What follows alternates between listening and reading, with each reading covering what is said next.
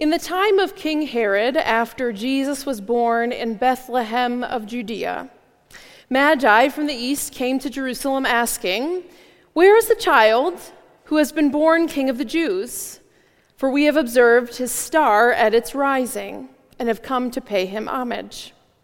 When King Herod heard this, he was frightened, and all Jerusalem with him, and calling together all the chief priests and scribes of the people, he inquired of them where the Messiah was to be born. They told him, "In Bethlehem of Judea, for so it has been written by the prophets, 'And you, Bethlehem, in the land of Judah, are by no means least among the rulers in Judah. For from you shall come a ruler who is to be shepherd of my people Israel.'" Then Herod secretly called for the Magi and learned from them the exact time when the star had appeared.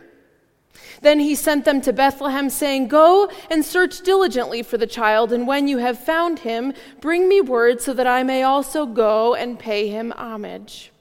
When they had heard the king, they were sent out, and there ahead of them went the star that they had seen at its rising, until it stopped over the place where the child was. When they saw that the star had stopped, they were overwhelmed with joy.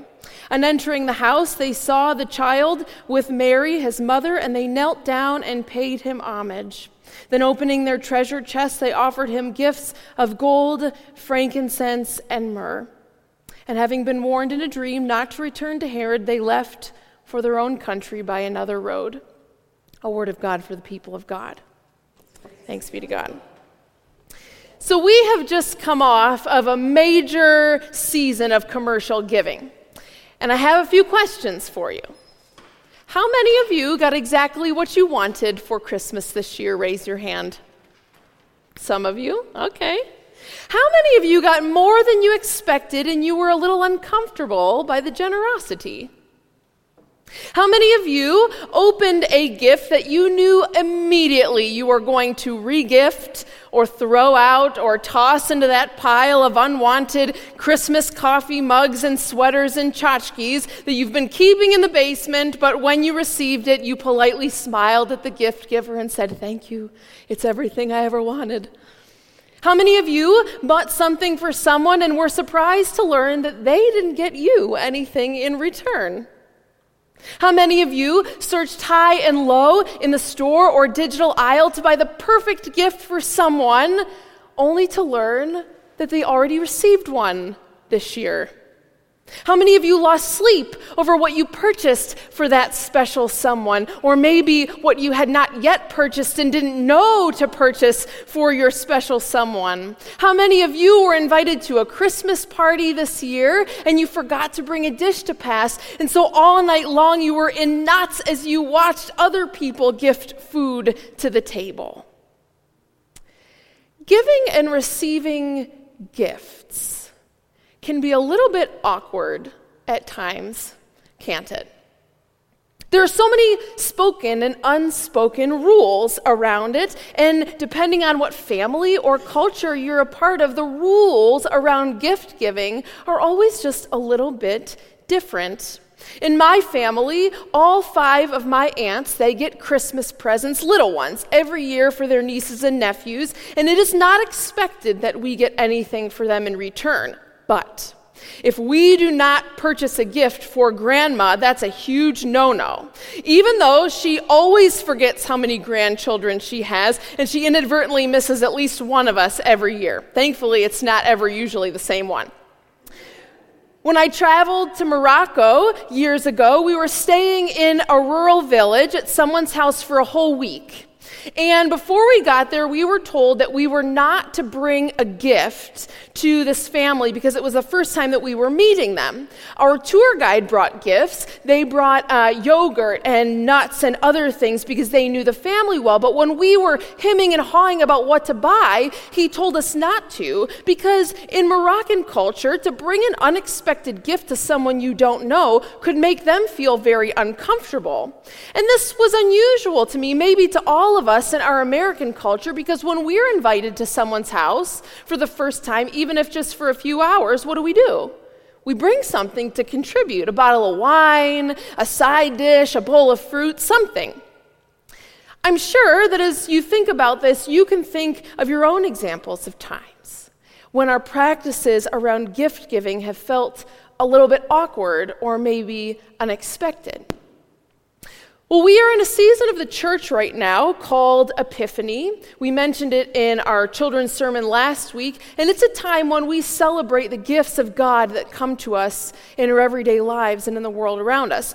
It's a time in the church calendar between Christmas and Ash Wednesday when we are invited to look at different texts in the Bible, stories about Jesus' early life and ministry, and other texts too, two of which we read for this morning, that talk about how the source of all light and wisdom and mystery promises to come in the world and reside with us always. These stories, they're an opportunity. They invite our imaginations to believe that somehow the gifts of God show up. They showed up in that world that we read about in the text, in the person of Jesus, in everyday places and people, and often in unexpected ways. And these stories, they invite us to imagine that maybe, just maybe, the gifts of God continue to do that. They continue to show up in our lives and in the world even today. But I think this is a particularly difficult thing sometimes for us to believe, I think. With the state of the world's affairs, maybe some of our own personal affairs in our lives. Maybe you've experienced a setback or a loss recently. Maybe you've been turning on the news and you've been seeing one devastating weather report after another from Puerto Rico or Australia, another act of violence committed somewhere in our neighborhood or our community or someplace around the world. Maybe the state of the church has got you all anxious. It is hard, I admit, to imagine, let alone see that God could be found almost anywhere right now. But all that said, it does make me wonder if it is in times like these when we might want to probe that belief a little bit, the belief that we have as Christ followers that God is somehow in the world and doing something. See, because if God is moving, if the God that we celebrated at Christmas time is one who comes to us in flesh and bone and chooses to be with us, Emmanuel, then where is God? And how do we know it or learn to see it for ourselves? Well, there's two details in the story of the three magi that I think give us some clues for where at least we might look in our search for God. These two details, they contribute to why this has been long one of my favorite passages in all of Scripture, which is why that even though this was the lectionary text for last week, we're making a comeback this week, and we're talking about it this week, because it's too important to miss. The first detail in the story that I think is helpful to us is exactly who these magi were. A lot of times we refer to them as the three kings or the three wise men. Well, I hate to break it to you, but in the original Greek language, Matthew doesn't actually tell us they were kings or men. And some of them could have actually been women, but they did turn out to be wise. These magi, they were Zoroastrian priests. They were men and women, and they were a part of one of the oldest world religions called Zoroastrianism, which is still practiced today in parts of the Middle East, particularly in modern-day Iran. These magi, they earned an international reputation for being wise because they could interpret dreams, and they studied astrology, which to us sounds a little odd today, but at the time, this was regarded as a science. Following the star, it was kind of their thing. And they believed that they could do things like predict the movement of the divine or miraculous births by looking for signs and reading stars in the sky. Jesus, believe it or not, was likely not their first. These three priests, when we study who they might have been, they actually challenge many of our contemporary ideas, many of which we get instilled to us in the church, I think, of who and where and when we often expect God to show up in the world. These people, these magi, They weren't Christian. They weren't Jewish. They weren't a part of the Israelite community that God had covenanted to be in relationship with. If they studied anything, it was the skies. By our standards, they might be considered religious outsiders. They are depicted as strange characters in the story, which is why we get almost no information about them in the text.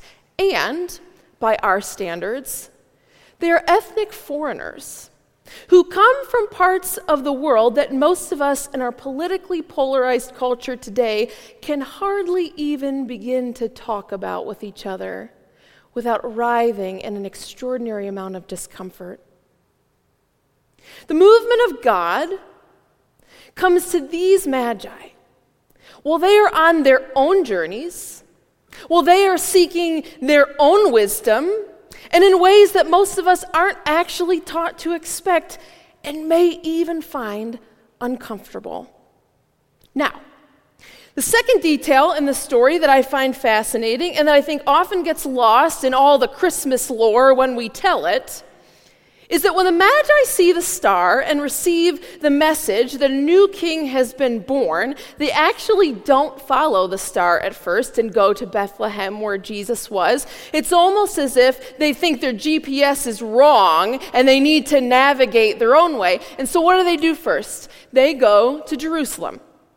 They go to where the current king is living and governing the people they believe on behalf of God. They go to the center of all cultural and political and religious life, their universe at that time, because they assume that, of course, a new king or savior would have to be there in the seat of power. It was probably hard to imagine that any saving work that amounted to anything could show up anywhere else at that time. And they were surprised to learn, along with Herod, who was also especially concerned, that the gifts of God actually started showing up in all sorts of other places, outside of the boundaries they had created. And I think this compels us to wonder for ourselves. An important question. If God so often shows up in unexpected ways, and in ways that often catch us off guard, where do we often expect God to show up? And what might that reveal about who we are? I think if we're honest with ourselves, we'd have to say that our answers for where we might expect God to show up aren't all that much different from where the Magi guessed God would be. So often, we like to claim that God is near when we receive good news, or when we experience success, or our loved ones are doing well. We like to think that somehow this must be a reflection of who God is and the movement of God in our lives.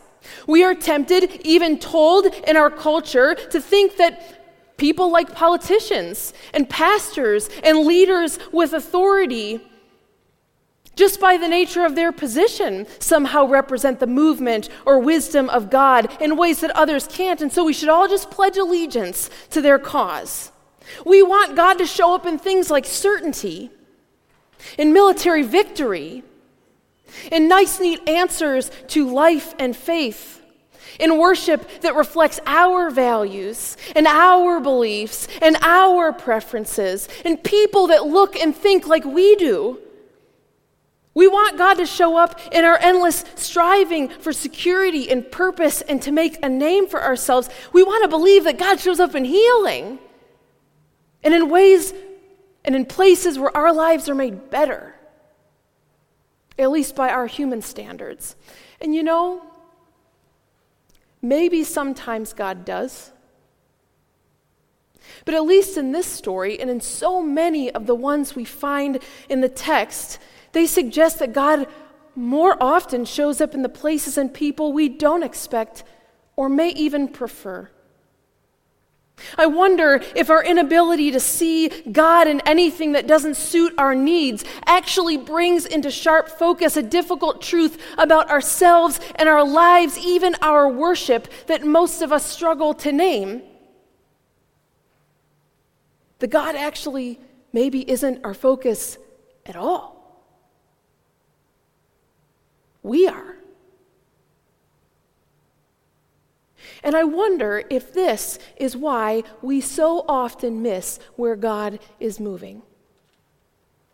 What if sometimes we struggle to see the gifts of God in our lives, not because the painful realities of life mean that God is absent, but because it's hard for us to accept that maybe God is active in the places we don't want to be, in the places we fear, in the spaces that threaten our desire for security or power or advantage, in the people who make us uncomfortable or leave us feeling vulnerable, in the places that we think we don't have time for or are too good for or don't need.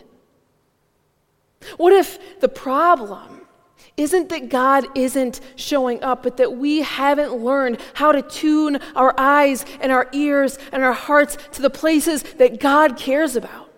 To become aware and open. We haven't learned to look for God at the places that don't put us at the center.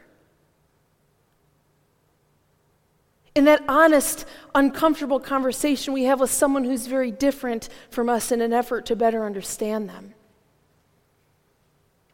Or in the support that comes after a tragedy.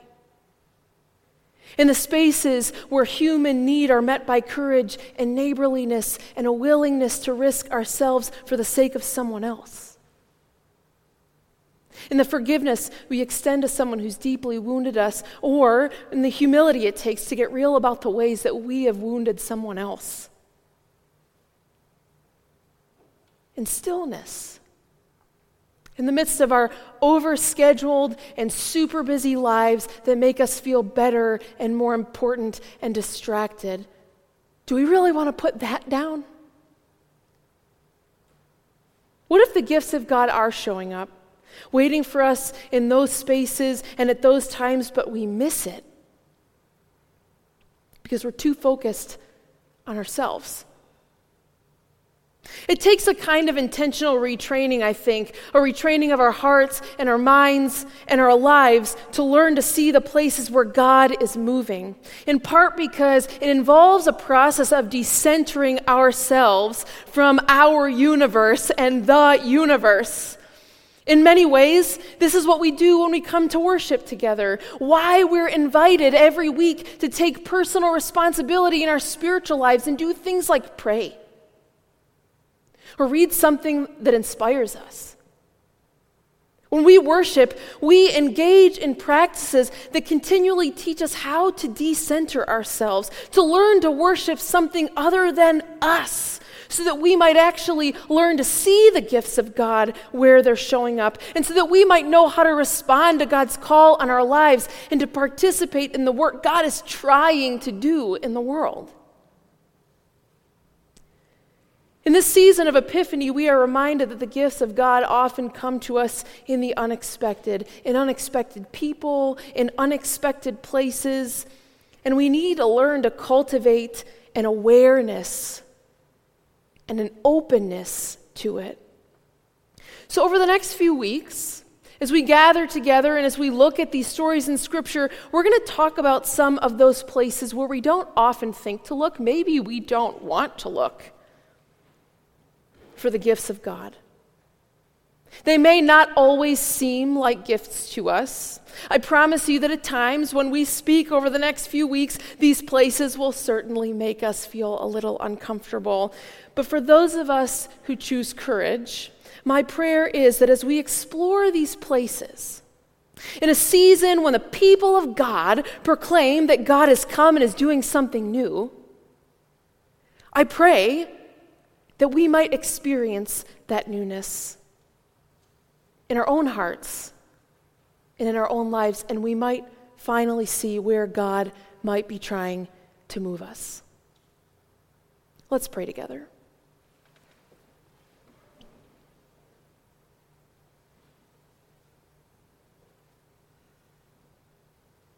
Gracious God, we confess that we want to see you. We want to know you. We want to know and have confidence that you are in us and with us and for us. But God, we confess that so often we do it on our terms. God, we don't always look for the places where you are moving that we don't want to go. We have strict parameters and boundaries and guidelines for where we think your Spirit moves and shows up and does something new. And God, we ask that in the season of Epiphany, when you remind us that you are always coming into the world and asking us to open ourselves up so that you might do something new, God, that you might do it in us. Today, and as we continue to seek after you, God, that you might surprise us in all the places you show up, if we just open our eyes and avail ourselves to it. And all these things we pray in Jesus' name. And God's people said together, Amen.